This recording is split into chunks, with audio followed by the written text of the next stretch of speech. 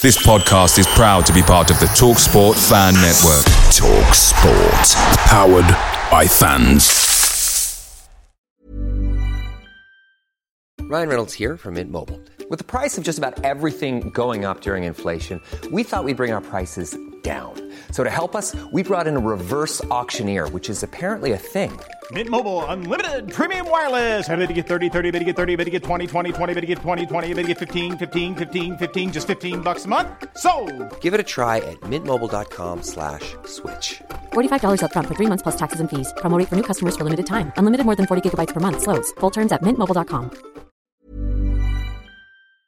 The TalkSport Fan Network is proudly supported by McDelivery, bringing you the food you love. McDelivery brings a top-tier lineup of food right to your door. No matter the result, you'll always be winning with McDelivery. Order now on the McDonald's app and you'll get rewards points delivered too. So that ordering today means some tasty rewards for tomorrow. Only via app at participating restaurants. 18 plus. Rewards registration required. Points only on menu items. Delivery fee and terms apply. See mcdonalds.com.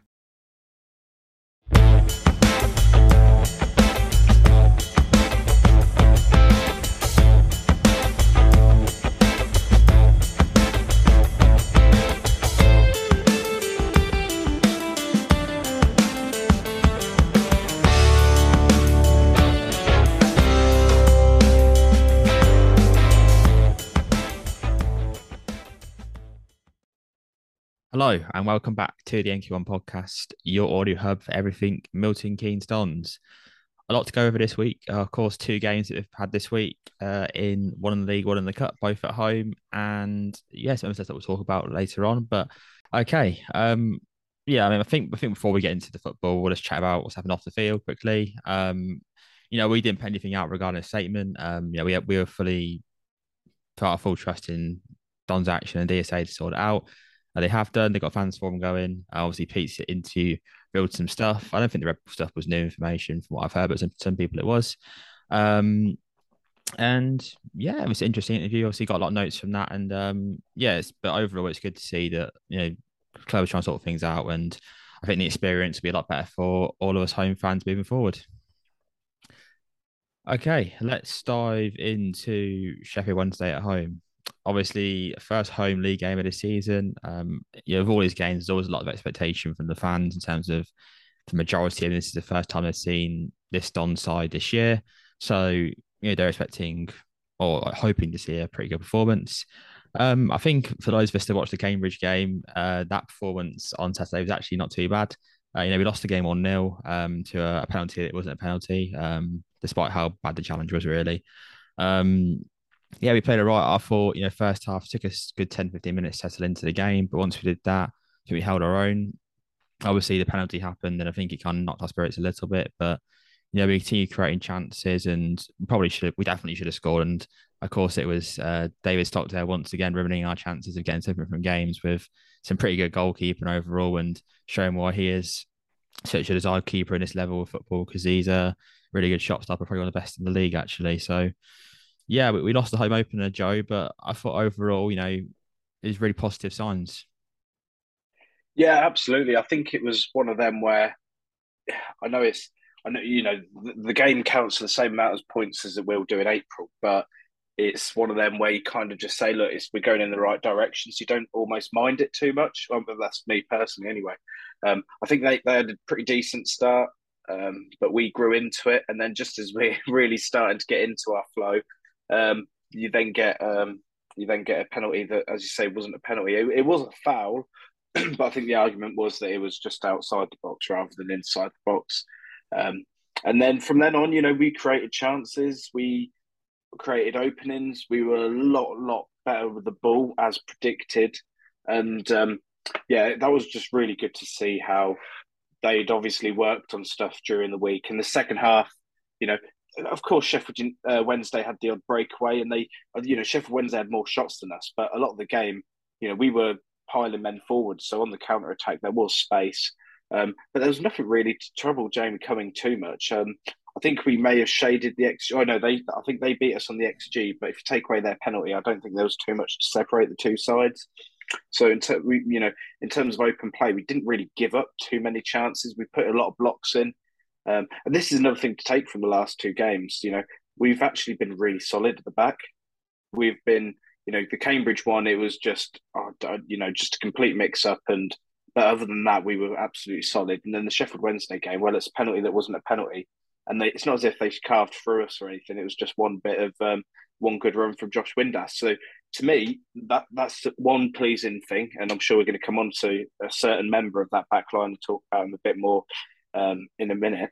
But it's just, for me, it's just the attacking cohesion. I think, Liam Manning spoke about wanting the players to be braver. And I think we saw that because at the start of the game, Louis Barry and Nathan Holland, they maybe just passing the ball back and then we started seeing Louis Barry start knocking it past his man and he was absolutely sprinting past him and really getting into some dangerous areas. And when we actually started taking men on and thinking, oh, hang on a minute, these aren't invincible, we really started to hold pressure on, in all honesty, especially during sort of the middle of the second half. I think towards the end we could have maybe gone for it a bit more, but it's obviously it's not great, but it's getting better, and it led on to Tuesday's victory, which again was very pleasing to see. Yeah, so I'm not comparing this, by the way, to this next point to Arteta or Arsenal, any comparisons or anything like that. But when you watch the All or Nothing series of Arsenal, and if you haven't watched it yet, please check it out. It's fantastic. There's a lot of comparisons here, I think, to that series in terms of how Arteta, it was at the start of that season, was really trying to build from the back in some senses and get that back line sorted. He spent X amount of money on Ben White, and ultimately he was playing pretty poorly at the start. But you build him up and you build up cohesion together, and look where they are now. Playing pretty good football next season. Obviously, I hope that period for us is a bit sooner, but that's where we can get to. And yeah, I think overall defensively it has been pretty solid, and we'll get on to, as Joe said, one member of that back line later on. But Ross, I know you weren't at the game on Saturday, but obviously, from your thoughts on the previous episode, you expected it to be quite a tight one, and also Wednesday a very good team. How much did you catch of the game in general as a whole?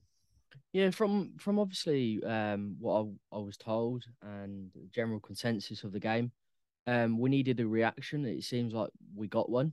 It was an improvement, obviously, on Cambridge. And then just looking back on this penalty, because people obviously criticising the ref, I can see where he's coming from in full speed of the game. Yeah, we're talking about yards. We've got replays and we've got this and that. He's got to call it there and then. I can see why he's giving it. But if he's not too sure, why is he giving it? Why is he giving a pen? That's another thing. But yeah, I can understand why the foul was given, but obviously it's not a penalty in my eyes.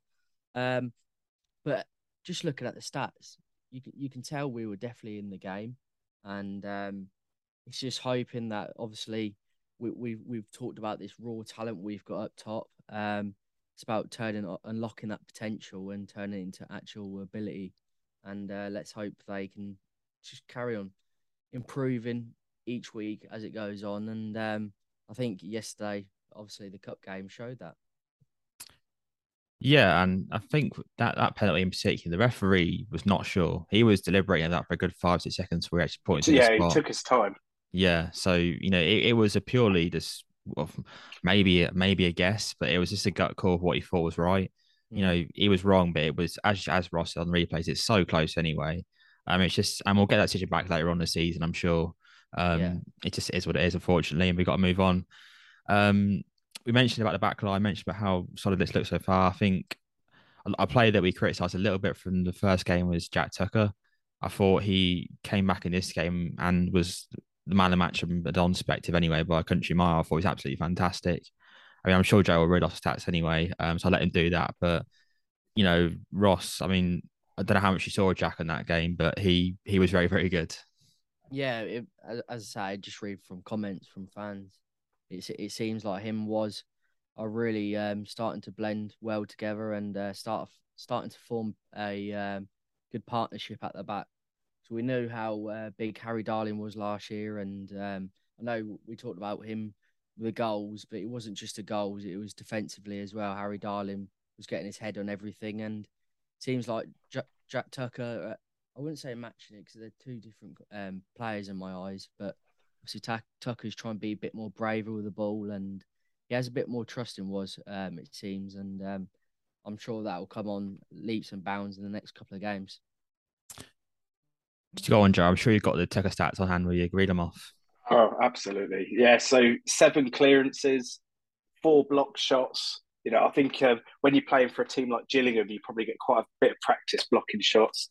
He won all 5 of his duels, 4 of them being aerial duels, which is quite an achievement considering he's up against the human battering ram in Callum Patterson. And he completed 10 out of his 14 long balls. And we mentioned last week about how the long balls from defence were one of probably the weakest parts of our game. So it's good to see that, maybe we're being a bit more smart with them rather than just punting it just as and when.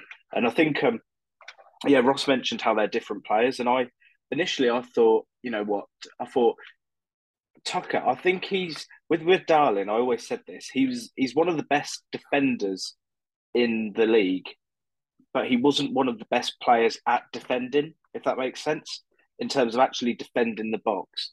And I think Jack Tucker is better in terms of a pure defender. I don't think, in terms of playing out from the back, I don't think he's as complete as Harry Darling. And so maybe we were being a bit harsh on him just because of how high the bar had been set. But I think he's more than capable on the ball. And I think it's the confidence. You can just see game by game, he's going a bit more, playing that risky pass into midfield a little bit more. And we're just starting to see that. But in terms of defence, actually defending, I think he's very, very solid. And we've seen Darling, he's had a couple of shaky moments so far at Swansea, but then again, he's also had a couple of amazing moments going forward. So I think he is a different type of player to Darling, potentially more defensively solid. And, I don't think we'll get 10 goals this season from Tucker, but that's okay because, it's all about spreading it around the team, isn't it? So, really pleasing to see from Tucker that he can kind of put that little mistake at Cambridge behind him, and he's really grown in the last 2 games. Also, just something Manning said was for the Sutton lineup, he started coming O'Hora and Tucker because he said, this is one of these relationships that you just want to build and you just want to keep the momentum going with them. So, I think we saw second half of the season how much better our defence was once you had the 3 of them, Lewington, O'Hora and Darling, they've been playing together for a year by that point. They knew each other's games inside out, and I think that really does help. So, on the defensive side of things, really positive, I think. Yeah, I mean, we talk about the Twine approach in terms of goals, but you say the same for Darling between Was and Tucker. I think obviously Aish mentioned Tucker defensively is, so far what we're seeing is I think he's better than Darling, but you're also seeing Was trying to get a bit more progressive with the football, like we saw a bit last season, and running forwards and trying to free up those attacking midfielders and strikers. Sort of like against Sutton actually, when there was a lot more control of the football than there potentially was against some other teams who played this season. So they're trying to spread the load about in terms of what Darling offered also. So it's very much a team effort in terms of those 2 key figures leaving the team and what can the lads there do now, and not necessarily as to replacing players for like. I think with those 2 players as highly talented as they are, it's quite difficult to do that. But I'm sure the recruitment team have done their best. Obviously, a player who a lot of people are calling out for actually start this Wednesday game anyway, was Ethan Robson. Purely for his battle on the pitch and how he's just pretty much a feisty player who'd love to get stuck into a challenge. Of course, he played. In terms of how he performed, Ross, I mean, I think in terms of his stats, he had 2 key passes and I think he touched the ball for a bit of decent passing accuracy. But for you, is from what you heard, how did he perform? I'm not gonna lie to you. There wasn't obviously a lot. Obviously, I didn't watch the game live, so I only can go from what people have said. There wasn't a lot of discussion about him, so I assume Joe might be able to answer this, but I assume that it was a solid all round performance, but I could be wrong. I think solid is probably the word I'd use. I think you could tell it's his first full game back in, because he didn't really play at all at Blackpool. And so, sometimes I think his touch was a little heavy, but then he was one of the players where, he would be making that run into the box where last week, if you think, Smith and Johnson, they were very much sort of camped almost like quarterbacks, both of them at Cambridge. Whereas this week, I think we saw, for me, the man of the match by far was probably Matt Smith. But we saw with Robson as well. Both of them would, they'd be getting the ball deep, playing a pass, but then they'd be making a run to try and get on the end of it. And so, yeah, I think with Robson, some really good signs, definitely good intent in what he was doing. It didn't always come off, but I really just liked his ideas. And he was just, solid, 7 out of 10, good performance. And I think with more matches, he'll just become sharper more than anything. So, there won't be those little miscontrols or the little overhit pass and stuff. So, yeah, really good to see him back. And well, I mean, to be honest, there could be 4 players that are starting centre mid on Saturday. So I still haven't actually decided my lineup for when we do the Ipswich prediction. So he's given me an issue. So I'd hate to hear how Manning's feeling about the whole situation. Yeah, as we always say, it's good to have competition, and we saw what Ethan Robson did for us last season when he was here. So we know exactly what he can do. So yeah, let's hope he gets minutes, and of course, play Tuesday also to get the minutes. So yeah, it's good to see him on the pitch. Joe, you mentioned Matt Smith, your man of the match from previous games. He played a bit more advanced to what we've seen him previously, of course, with Johnson and Robson sitting in the 2 midfield slots, but the deep midfields, I should say, sorry. How do you think he played, Joe? I thought he was, as I say, the best player on the pitch. I think he was full of intent, and in the second half, it was very much he was. We saw it a lot under Ross actually when we were playing the box formation. You have the midfielders go out wide, and they're making overlaps with the wing backs and the wingers, and so you've always got a triangle of, I think it's Oyegoke, Smith, and who's on the right? Was it Barry? It was Barry. Yeah, Barry. Yeah. So sort of them 3. They were getting in behind quite a few times, and it wasn't always coming off. Like Matt Smith's pass accuracy wasn't as high as Robson's, and his touches, he had less touches, but I felt his impact was he was really stretching that Wednesday defence, and I think that was what we needed. It was always it's that intent, and that was definitely what we lacked at Cambridge, because I think we controlled the ball at Cambridge, but let's face it, we did naffle really with it. Whereas this game, it really looked like he wasn't afraid to lose the ball. He was just trying things out. He put 5 crosses into the box, 2 of them hit an MK player, so that's good, 40%. And so I just think his intent, and let's face it, he's probably the most hungry player in this team right now. He's the player that's got the most to impress in terms of Rob Page, the Wales manager, and he's for me he's. Other than the defence, I'd say he is like the man that you can't drop in the midfield at the moment. It's him and someone else in midfield, and he can play number 10 as well. He can play right back, so really versatile. And for me, he's definitely cemented his space in the side for at least the next few weeks. Yeah, I think I mentioned the Rob Page bit quite a lot over the next couple of months. But yeah, you're completely right. He's got a place in that squad to earn. So if he keeps playing like he is, I'm sure he'll be catching the attention of the Wales coaches and the Wales squad in general. Unfortunately, a couple of positives. We did pick up a couple of injuries, a couple more injuries in this game in Will Grigg and Nathan Holland. Had much on Holland's injury in particular. Will Grigg sounds like it's precautionary for the most part, and it's not too serious. But regardless, Ross, it leaves us with one striker in Matt Dennis, who, to be fair to him, has looked pretty good in the past couple games I've seen him, but it kind of screams that we need another striker in the door, really, doesn't it? Yeah, we were obviously discussing this yesterday throughout the game, in the sense of when I think Dennis went down, it was either cramp or he was injured. I was hoping it was cramp. Anyway, we're discussing about the numbers up top, and we obviously discussed about how you got to be patient with the signings through the door, especially on the striker front. But in the same breath, we can't be relying on Dennis for weeks beyond end if Greg has them niggles with these injuries. But also, if it's not Dennis who's going to be scoring the goals, he needs obviously help behind him. And this is where personally where I believe Burns, Smith, and all those have to contribute at the end of the day. We talk about obviously spreading the goals out, and if these injuries, we've had 4 or 5 now, I think in total this season already. this is a bit scary, but obviously we've got the depth in this squad for a reason, and let's just hope keep away from the injury table for all players really, and kick on. Yeah, it's Liam Manning came out and said, that they're only going to recruit a striker if the right person. I think that's perfectly reasonable answer to give. But yeah, as you said, Ross, I think this could be a bit of a warning sign to get someone in. I mean, Joe, I don't know what your thoughts are on a strike situation, but I think everyone's unanimous in the fact that we could do with getting another one in, really. Yeah, absolutely. I think that obviously Mo is going to be still weeks, if not a couple of months away.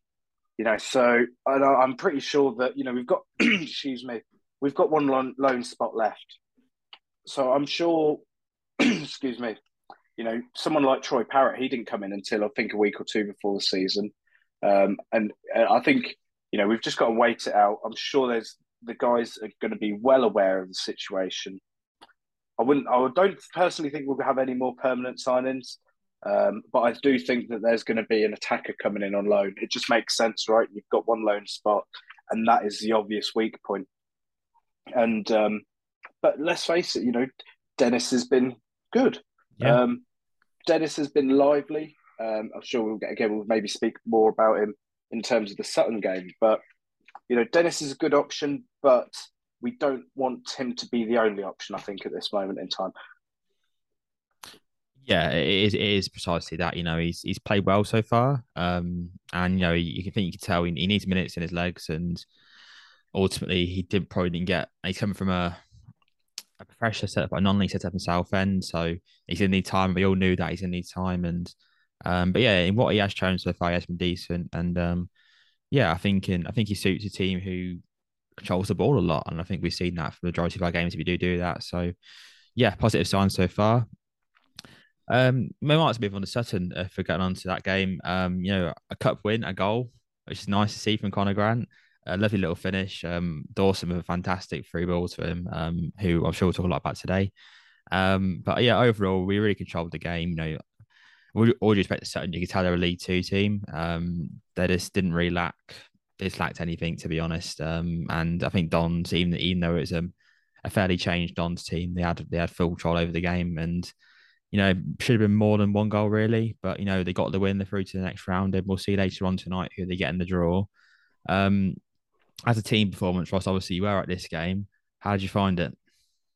Yeah, it was at times it was convincing, but obviously I did feel sometimes we're just a bit stale in the final third.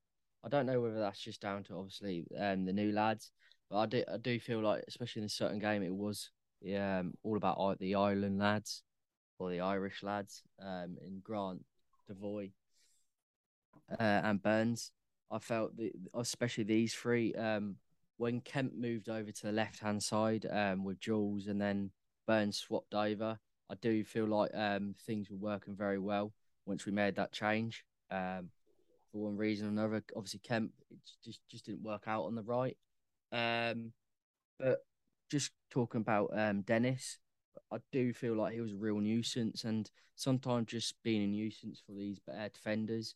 We saw how many times their defenders didn't look comfortable at all. Just being there just is a good sign, and his work rate's there. But obviously, I think the main man was obviously I put Conor Grant as man of the match, but I'll probably have to reconsider that. I do pick Devoy.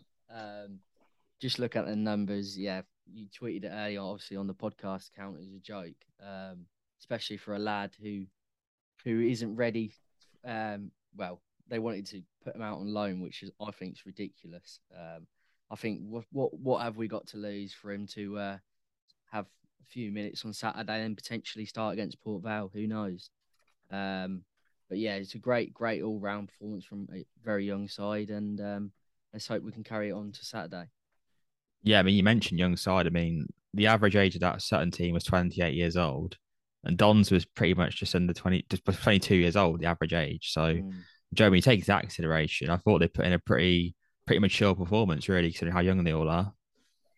Oh yeah, it was. I think the oldest player on the pitch for us was Ethan Robson. So, and he's what, 25 or something. So, yeah, very good. But yeah, we've got Dawson Devoy. He's, yeah, what a performance. It was, 4 key passes. I mean, I know you've gone through these on the account, Liam, but 4 key passes, 84% pass completion. He's completed a cross. He had a shot on target. He got that assist. That assist was ridiculous. He, shaped to shoot, and then just passes it. A perfect weighted the weight of the pass as well. And then Grant just took it in his stride, a great shimmy, and smashed it past the keeper.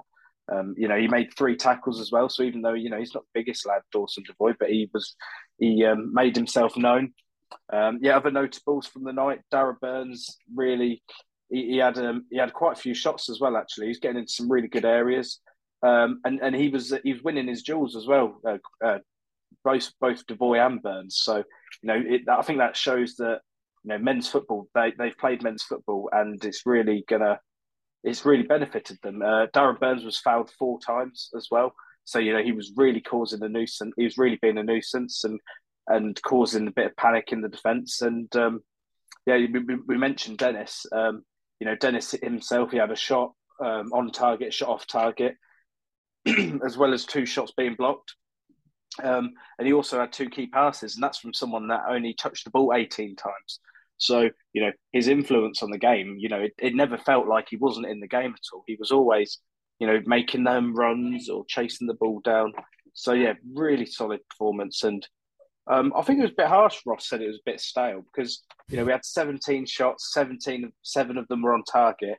We created a good amount of XG, and we limited them to like less than 0.5 XG, I think. So I actually think it was just a really well controlled performance. And, let's face it, I really do think we should have had 2 or 3 goals. And if that was the case, then I think, we all go away saying, I think that's what we deserved out of the game personally. So, yeah, a good night at the office.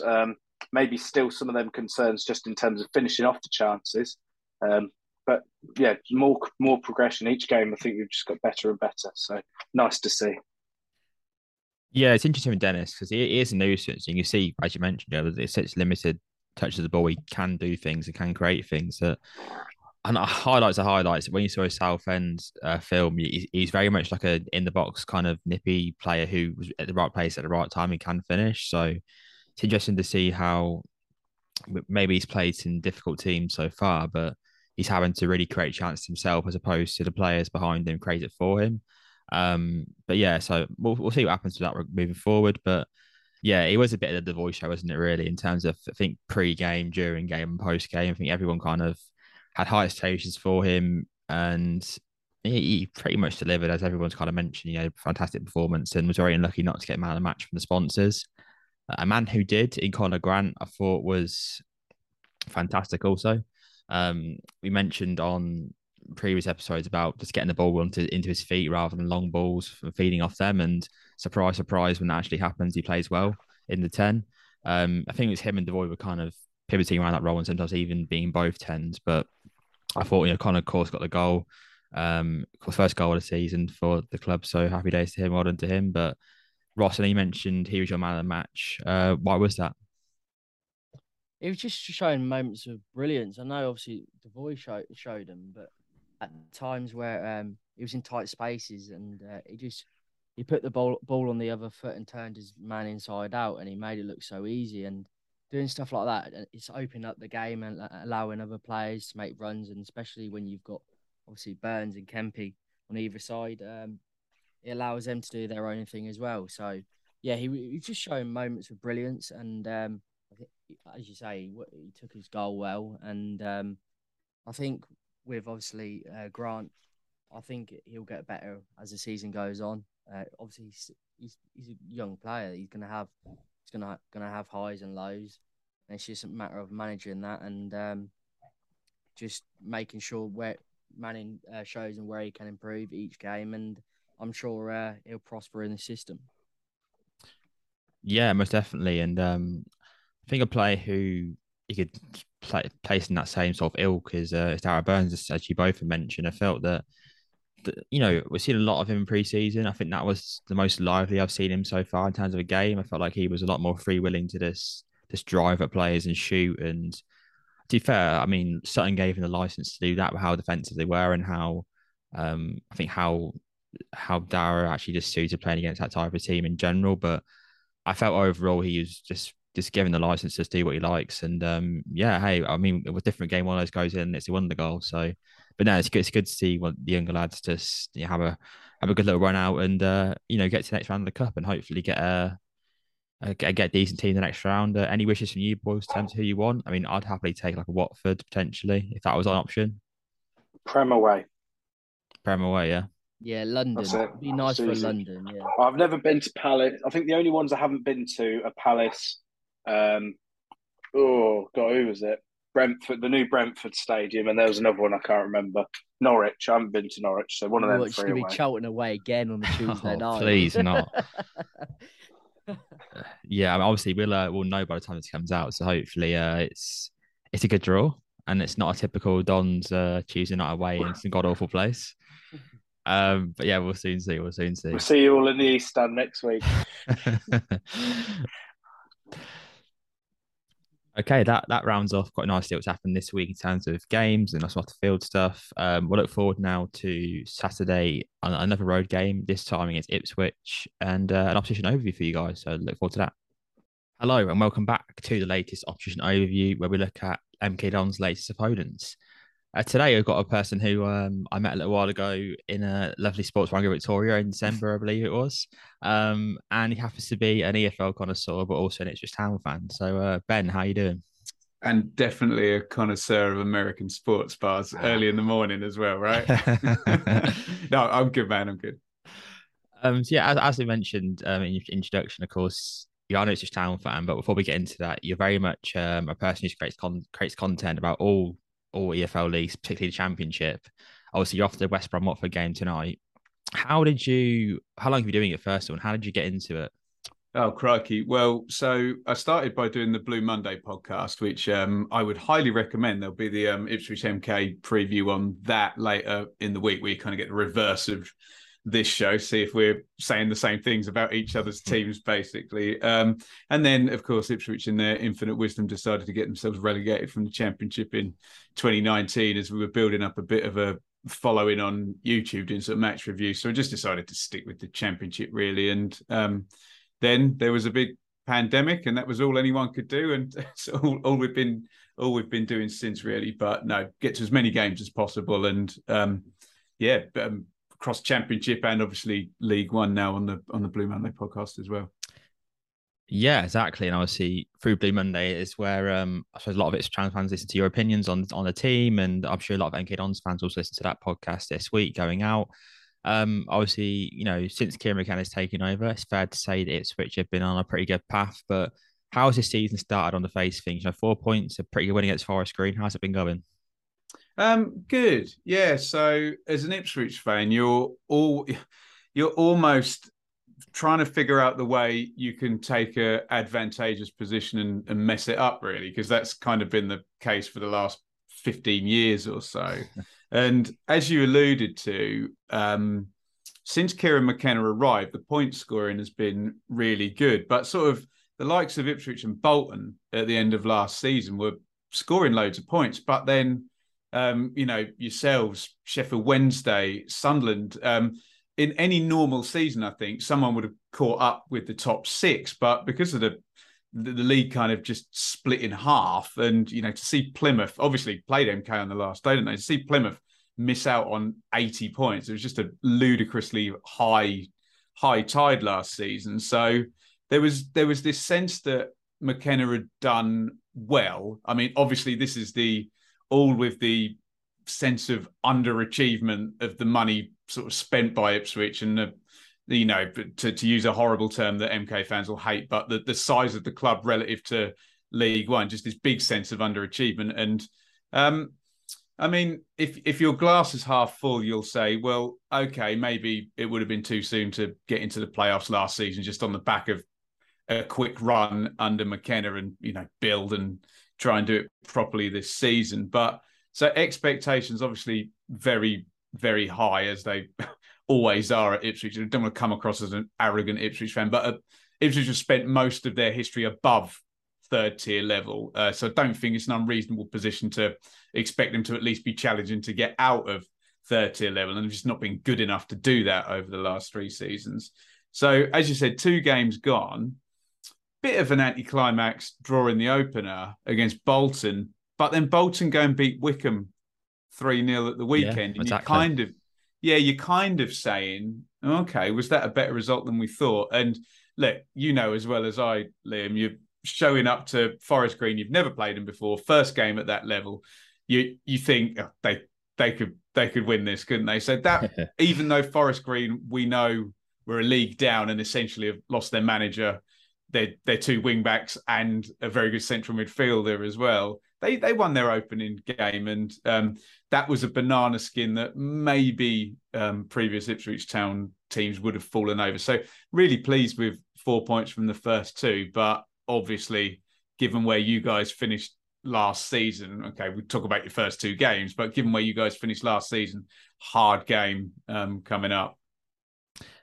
Yeah, and I think when we were previewing the season as a whole in Ipswich and a few other teams, we kind of put them into tiers. And I think Wednesday and Ipswich, funny enough, 2 teams we're just played and about to play, we kind of had them as a separate tier compared to everyone else in the league. Then we put ourselves in the next tier with the likes of Peterborough, Derby, et cetera, et cetera.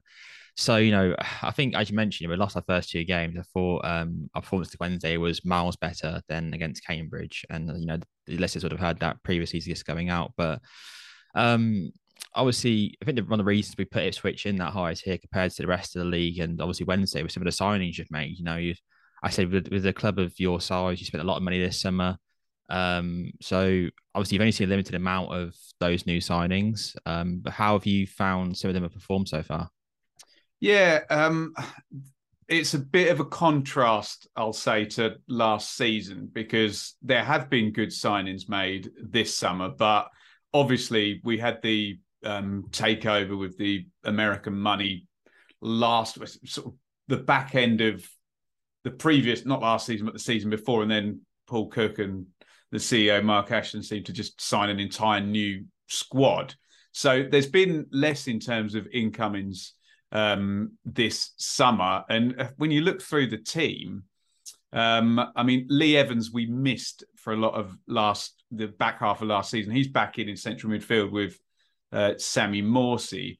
Leif Davis is obviously the ones that makes League One fans cringe a bit, because we think we've spent over £1 million on a left back, which is obviously a vast amount of money to be spent on a full back in League One. But look, he's a young player who hopefully has got good resale value if all goes to plan. He could be a Championship player in the next couple of years by whatever process. And I guess the one that's going to be standing out from the weekend is Marcus Harness, because he scored obviously at Forest Green, and that was a little bit of a sense of that, Pompey were, I don't know where you had them in Pompey, most people got them in the middle, but they're another big club in terms of third, won the FA Cup in the last 15 years, haven't they? And to take one of their better players from them was quite sort of gratifying. I'm sure Joe Pickett going the other way will come back to bite us on the backside when we play them. And then the one we're not too sure about, Liam, is Freddie Ladapo up top, because he scored goals for Rotherham, but leaving there in the circumstances that he did, where there seemed to be a bit of a impasse between himself and Paul Warne, who, I don't know if you've met him, he's like one of the most likable guys who it seems like impossible to fall out with, and Ladapo seemed to manage it. So it's been a bit more of a considered just a few players in, and the narrative was around Ipswich. If you take MK and Parrott and Twine and Isa and put even one of those players in Ipswich last season, someone who could score a goal, finish off chances, that was the thing, controlling games. I'm sure you've had this under Russ Martin and Liam Manning over and again, controlling games. Got to stick the ball in the net if you've got lots of possession and you're making chances. So that had been the issue. So what I'd say about the recruitment is it does seem a bit more focused, but obviously there was far less to do than there was last summer. And I suppose all that recruitment, regardless of where it is on the pitch. You know, I think one of the things that you mentioned that's the signings that we made in Isa, of course, getting Parrott in on loan from Spurs, it gave us that cutting edge that we needed to almost get through games like Rotherham away, for example. Do you think that McKenna's side so far has shown that sign of a cutting edge as opposed to last year? Not yet, no. Okay. And that's the question, because if they do, and you know, this will sound very brash, if they do, that's the only thing that's missing. You know, you look at the numbers, and they're not, you know, all these underlying things that often project one thing or other going forward. They're not conceding many chances. They're having a lot of the ball in the game. I know that when you're going to come up against the Liam Manning side, that's not, you know, not necessarily easy as it is maybe against a Forest Green, for example. But that's the one thing that's missing. And Kieran McKenna always uses the word control. It's always on about how you control. And obviously there's a million ways you can control a game like Wycombe do, by hemming, as you guys in that first part of that playoff semi, they hem you in for 15 minutes and score 2 goals. But you can also control the game in the same way as a Liam Manning or a Kieran McKenna would try and do, in terms of just keeping that ball moving, tiring the opponent out, building up possession. And, you know, it might not be until 60 minutes that you might make that breakthrough, but that seems to be the idea. So, no, we've not yet seen under McKenna a game where you're like, that was a really tight game. And, for example, Scott Twine puts a 0.2 XG shot, smashes it in the corner, and you go and take the 3 points. And yes, we would love to see, especially when you talk about a Sheffield Wednesday or someone who we think are going to accumulate a lot of points this season, that you're going to need to, you know, win those games, aren't you? Yeah, and that's the thing. Like Sheffield Wednesday, for example, on Saturday didn't look too impressive, but they won the game. Whether it's poor refereeing decision or, you know, whatever, it doesn't matter. They got the 3 points. So, you know, if you guys take that approach out into the season, you know, it's going to set you guys up for a pretty good start and hopefully end. Well, and that, you know, that's the hope that everyone's got, that you can. It's weird, isn't it, having these, you know, because MK is the same. You've got this sort of highly rated young manager, but sometimes the hype comes before the substance. And I hope it works out for Manning, and I hope it works out for McKenna, and they have great careers. But I think sometimes, because they're so young, and because of the, you know, how they look on the touchline and their demeanour, they're so different than a Warnock or a McCarthy or a God, who was the guy you guys had from Exeter? Tisdale. You know, God, don't remind us of him. Yeah, do you know what I mean? It's such a different look that sometimes I think the hype comes first, and it's what this manager could be rather than what they are. And to a certain extent, Russell Martin's, you know, the same. You see him, and he's very young, and, you know, talks great, looks great, and then where are his teams finishing in the table? Do you know what I mean? You're like, we need to see it borne out. And I mean, obviously, you know, third place for you guys. It was third last year, wasn't it? It was, yeah. Yeah, third place for you guys that's the sort of thing that Kieran McKenna has got to produce, a winning team across the season that can get into that, presumably in League One, mid 80 points. It'll be again, you'd think. Yeah, I think our fans lapped up that Blackburn Rovers TikTok. I don't know if you've seen it, of Russell Martin's speech. Those things, Liam, those things always come and bite you back on the backside in the away game. But I'm interested to. So, were your fans kind of nodding along a little bit? Not nodding along. Well, yeah, in some senses, but it's just funny seeing it, to be honest. As you know, he didn't leave in the best circumstances in terms of our fans. No. So, you know, seeing that on the second game of the season was quite pleasing, despite how bad our performances have been as of late. But getting on to Saturday, more importantly, is there any sort of key like injuries or team news that we should know about heading into the game?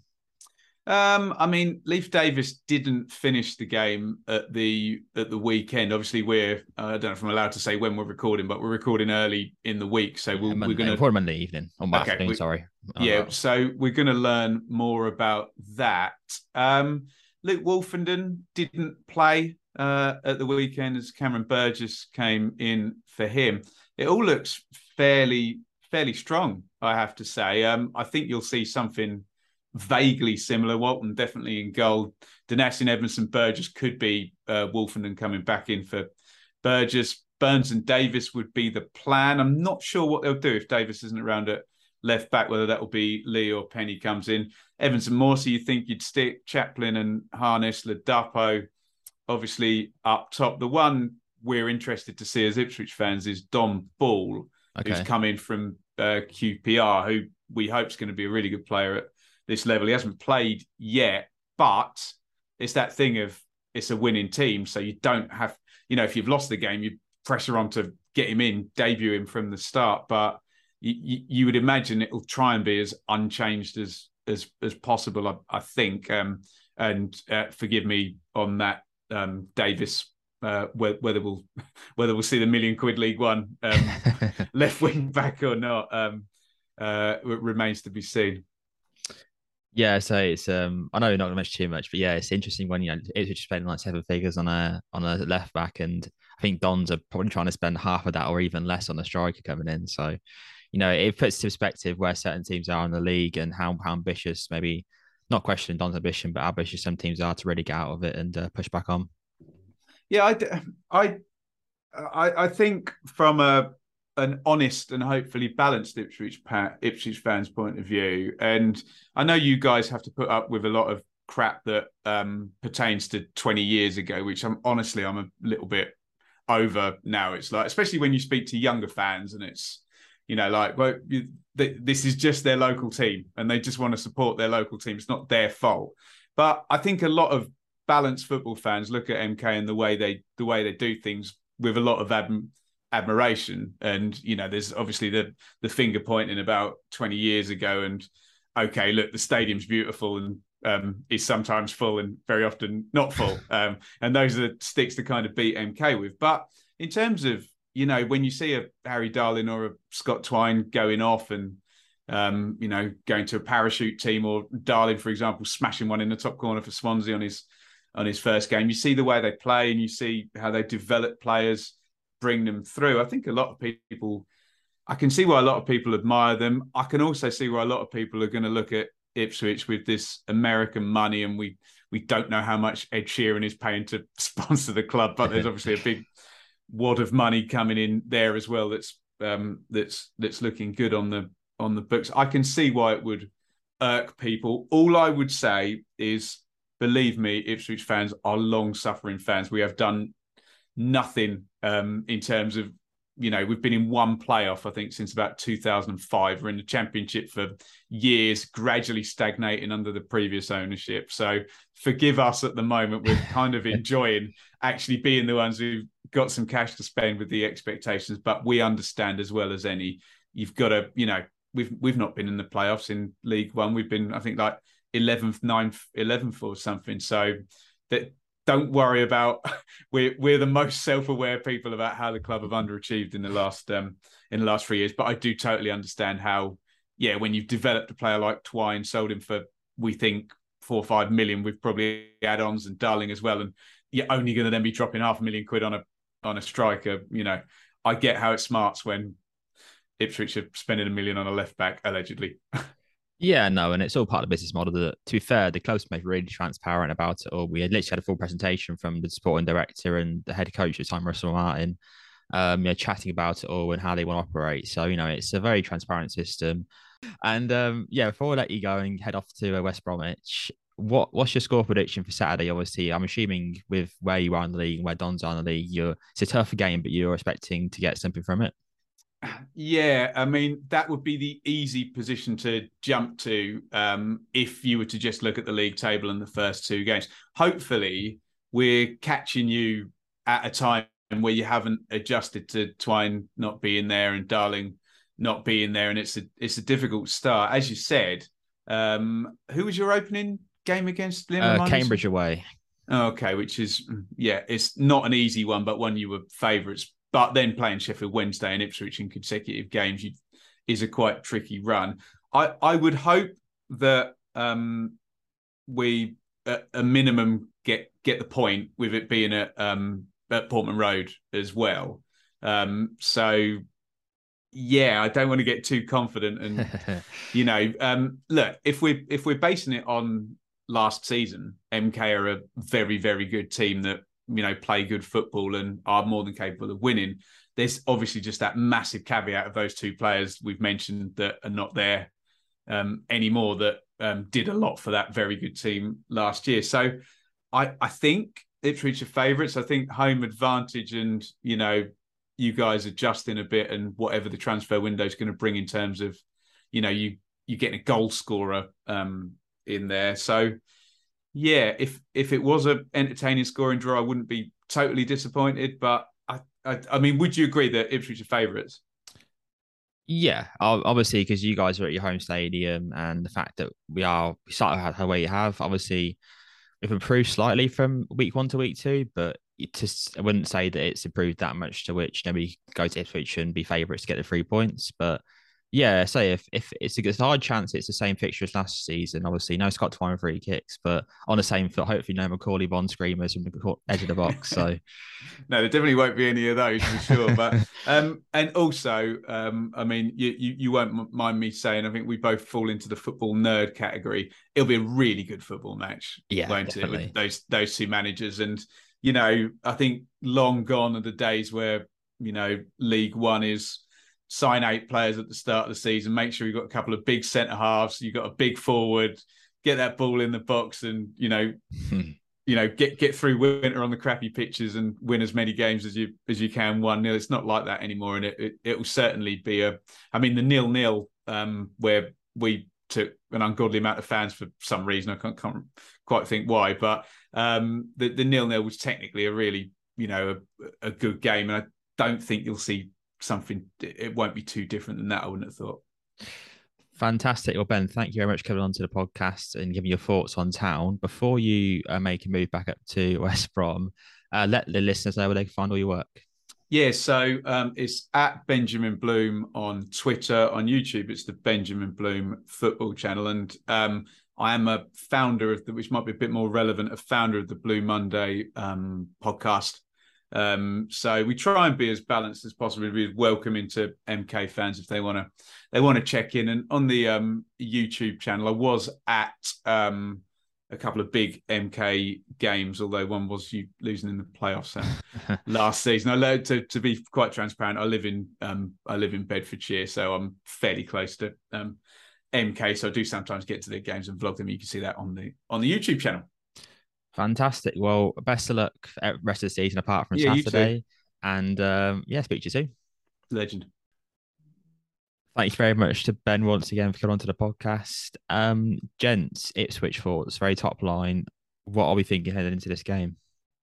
I think with Ipswich, they've got a wealth of options, and my one thought going into the game was, I know they had that really solid defensive run towards the end of last season, and McKenna, that's the first thing he's focused on. Really, he's tightened up the team. However, they haven't really had that cutting edge, and will Ladapo be able to, really find that and add that to this Ipswich team that is so obviously full of talent? So that would be my one question. And I think, as Benjamin says there, it kind of remains a little bit of an unknown, and perhaps they're undoing. So, yeah, I think they're going to create chances. I think they're going to be solid at the back, but I think we're solid at the back. I think, and maybe potentially going forward is our weak point. So, and he was also right in that 0-0 towards the end of the season. It was a terrific game in terms of the quality on show. So, I think it is going to be similar again on Saturday. I really don't think there's going to be too much between the two teams. Right yourself, Ross. Obviously, it's going to be quite a tight game. Last year it wasn't. Obviously, there's a lot of screamers in that game. But what are your thoughts heading into this one? Well, unfortunately, we won't get a Scott Twine free kick. It makes me quite sad. No, but yeah, it's going to be a high quality affair, and I think one which our players will like. Obviously, we made the improvement against Sheffield Wednesday, and I think we'll rise to this occasion as well. We've obviously learnt, especially with this Ipswich side, that they're willing to spend money and get out of this division quick, and they know they've overspent. Well, 3 years later, yeah, they've overspent their time in this division well. But yeah, they mean business this year, and under Kieran McKenna, someone who likes possession-based football, I think we'll be roughly about there come the end of the season. So I'm expecting a very tight game come Saturday. and let's hope we're on the better end of it. Okay, then let's get into our lineup predictions. Joe was explaining about how you got pretty much got the Carabao Cup lineup correct. So we'll go to him first. Joe, what's your starting 11 for this one? Yeah, so I got it perfect apart from the goalkeeper, just to clarify. So yeah, this week I've gone for Cumdog in goal, no changes there, and I've gone for Woz and Tucker in front of him. I think that's probably gonna, if everyone stays fit, that's 46 out of 46 games for me this season. Oyegoke, I thought he showed really good athleticism and some really good signs. I know we briefly mentioned him in the Cambridge review, but yeah, for me, he keeps his spot. And then Lewington rested on Tuesday, and so yeah, back in the team again, I'm sure. In midfield, I've gone for Robson and Johnson. I think that Robson, he came off after 60, 70 minutes against Sutton. So to me, that indicates that, maybe he was being saved. And similarly with Johnson was rested on Tuesday night. So to me, we could really do his experience at a place like Portman Road, 20,000, I'm sure. 6,000 or 7,000 MK fans or something like that. So, but as I say, yeah, Johnson, he's going to be used to these big games. Having played in the Championship for the majority of his career, so for me, he's a shoe-in for that central midfield spot alongside Robson. Smith, I think he's got to start, so I've gone for Smith in the number 10 role. Barry definitely on the wing, and Dennis up top. So that leaves with one position, and I've been torn between Dan Kemp and Darragh Burns. I personally would start Darragh Burns, but I wouldn't be surprised if Liam Manning wants to maybe go the know-how and the nous of Dan Kemp. Dan Kemp a bit more experienced than Darragh Burns, and perhaps doesn't want to throw Darragh straight into the deep end. But personally, I would start Darragh Burns. So yeah, there we go. Yeah, my lineup is actually exactly the same as that. Yeah, the right wing spot is difficult. I don't know what he's going to do. To be honest with you, I felt the rest of it is fairly predictable. I think we saw matchup in the 10 against Wednesday. Sorry, he looked pretty good, so I think he'll go on there. And yeah, obviously some players are unchangeable. There's no one else to play there, or the best player there. So yeah, it's really a few positions at the moment until potentially some other players come in. But yeah, I find exactly the same as Joe. Ross, what about yourself? Yeah, it's 3 in a row. It looks like the only change I would be looking at. I know obviously Smith. I think the 10 role is up in the air at the moment. Can you really drop Grant after obviously scoring a goal and having the performance he had against Sutton? Granted, did he play not full 90? All I'm thinking is just a bit of extra solidity in midfield, but I completely agree with you. It seems harsh to drop Grant, but I just think that Robson and Johnson are more suited to this sort of game. Yeah, it's one up in the air at the moment, and I think obviously both players can have a very good impact in the game, but obviously if we're looking at fitness and legs and everything going into Saturday, obviously you would favour Smith, but yeah, same lineup as you guys. Okay, so literally zero change in the lineup between us three. What about score predictions? Ross, obviously, you said a tight game. Do you reckon it'll be score draw? Would it be 0-0? It's going to be 1-0 either side, and I think it will go late on in the game. I think both teams will ease themselves into the game, and I think the subs potentially could have a bigger impact in the game.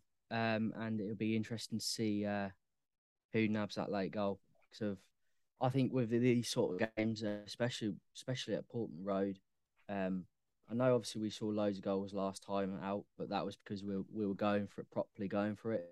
But I feel defensively we're very solid already this year, and I think we'll cancel each other out, and we'll probably see a late goal. I agree with everything you say apart from the 1-0 scoreline. I'm going to go 0-0. I think it'll be nice and boring. I honestly think both teams are happy with a point here. Ipswich coming off whilst they rotated their team, I lost to Colchester in the Cup, which isn't exactly good. I mean, that's one of their first home games this season, and they've gone and done that. Their fans are expecting a reaction. I think our fans are going to be expecting a decent performance again. At a place who we played all right last time also. We see some pretty good goals, if fair, from Macaulay Bonne, who probably isn't going to play this game, thank God. So yeah, and offensively, yeah, we're showing signs. I don't think we're there yet, and coming to one of the best defensive teams in the league in Kieran McKenna's team in Ipswich it's going to be hard and not going to give you any freebies. And I think this will be more of a lesson more than anything to Dennis in terms of how to compete against these type of teams. So yeah, I'm not expecting a thriller in terms of goals, but if you can get another clean sheet for Cumming and co, I'm pretty sure Manning will be pretty happy with that and getting the first points on the board in the league. So Joe, finish off with your score prediction. I'm going to stick with recent history. So the last 4 times we've played Ipswich, it's been 1-1, 0-0, 2-2, 0-0. So I'm going to go for 1-1. I think that both teams are maybe having a bit of teething issues in terms of attacking play, but both teams seem fairly solid at the back. So, and I think Ipswich, they went 2-0 up against Forest Green, but then they did have to withstand a bit of barrage later on in the game. So, they're by no means invincible. And I think that showed against Sheffield Wednesday, the team that are the favourites for the league. We matched for large majorities of the game, and we arguably, in patches played better than them. Obviously, game state plays, they have something to hold on to. Of course, they're going to sit back, but I think a 1-1. I can see them scoring first, and maybe 20 minutes or so, and then us scoring 60 or 70, and then it holding on towards the end. But that would be a cracking result away from home. And we'll hopefully get out of this relegation battle we're in. Yeah, I've not in that too long. Okay, that rounds off quite nicely for this episode. Before we go, best of luck to Jack Davies and Lewis Johnson on their reflected loans to Concord Rangers. I'm sure the club will be keeping us updated on how they're doing. But yeah, best of luck to those gents. And hope to see lots of you at Ipswich. I know the club have just been provided the next allocation of tickets because the first allocation is about to sell out. So yeah, hopefully get quite a few of us down there like last season, and hopefully in a positive result. But until then, come on, you Dons.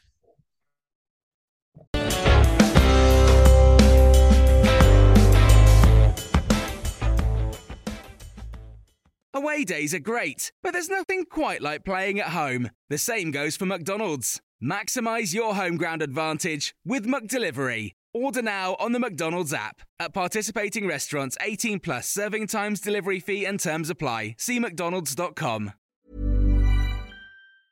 Hey, it's Danny Pellegrino from Everything Iconic.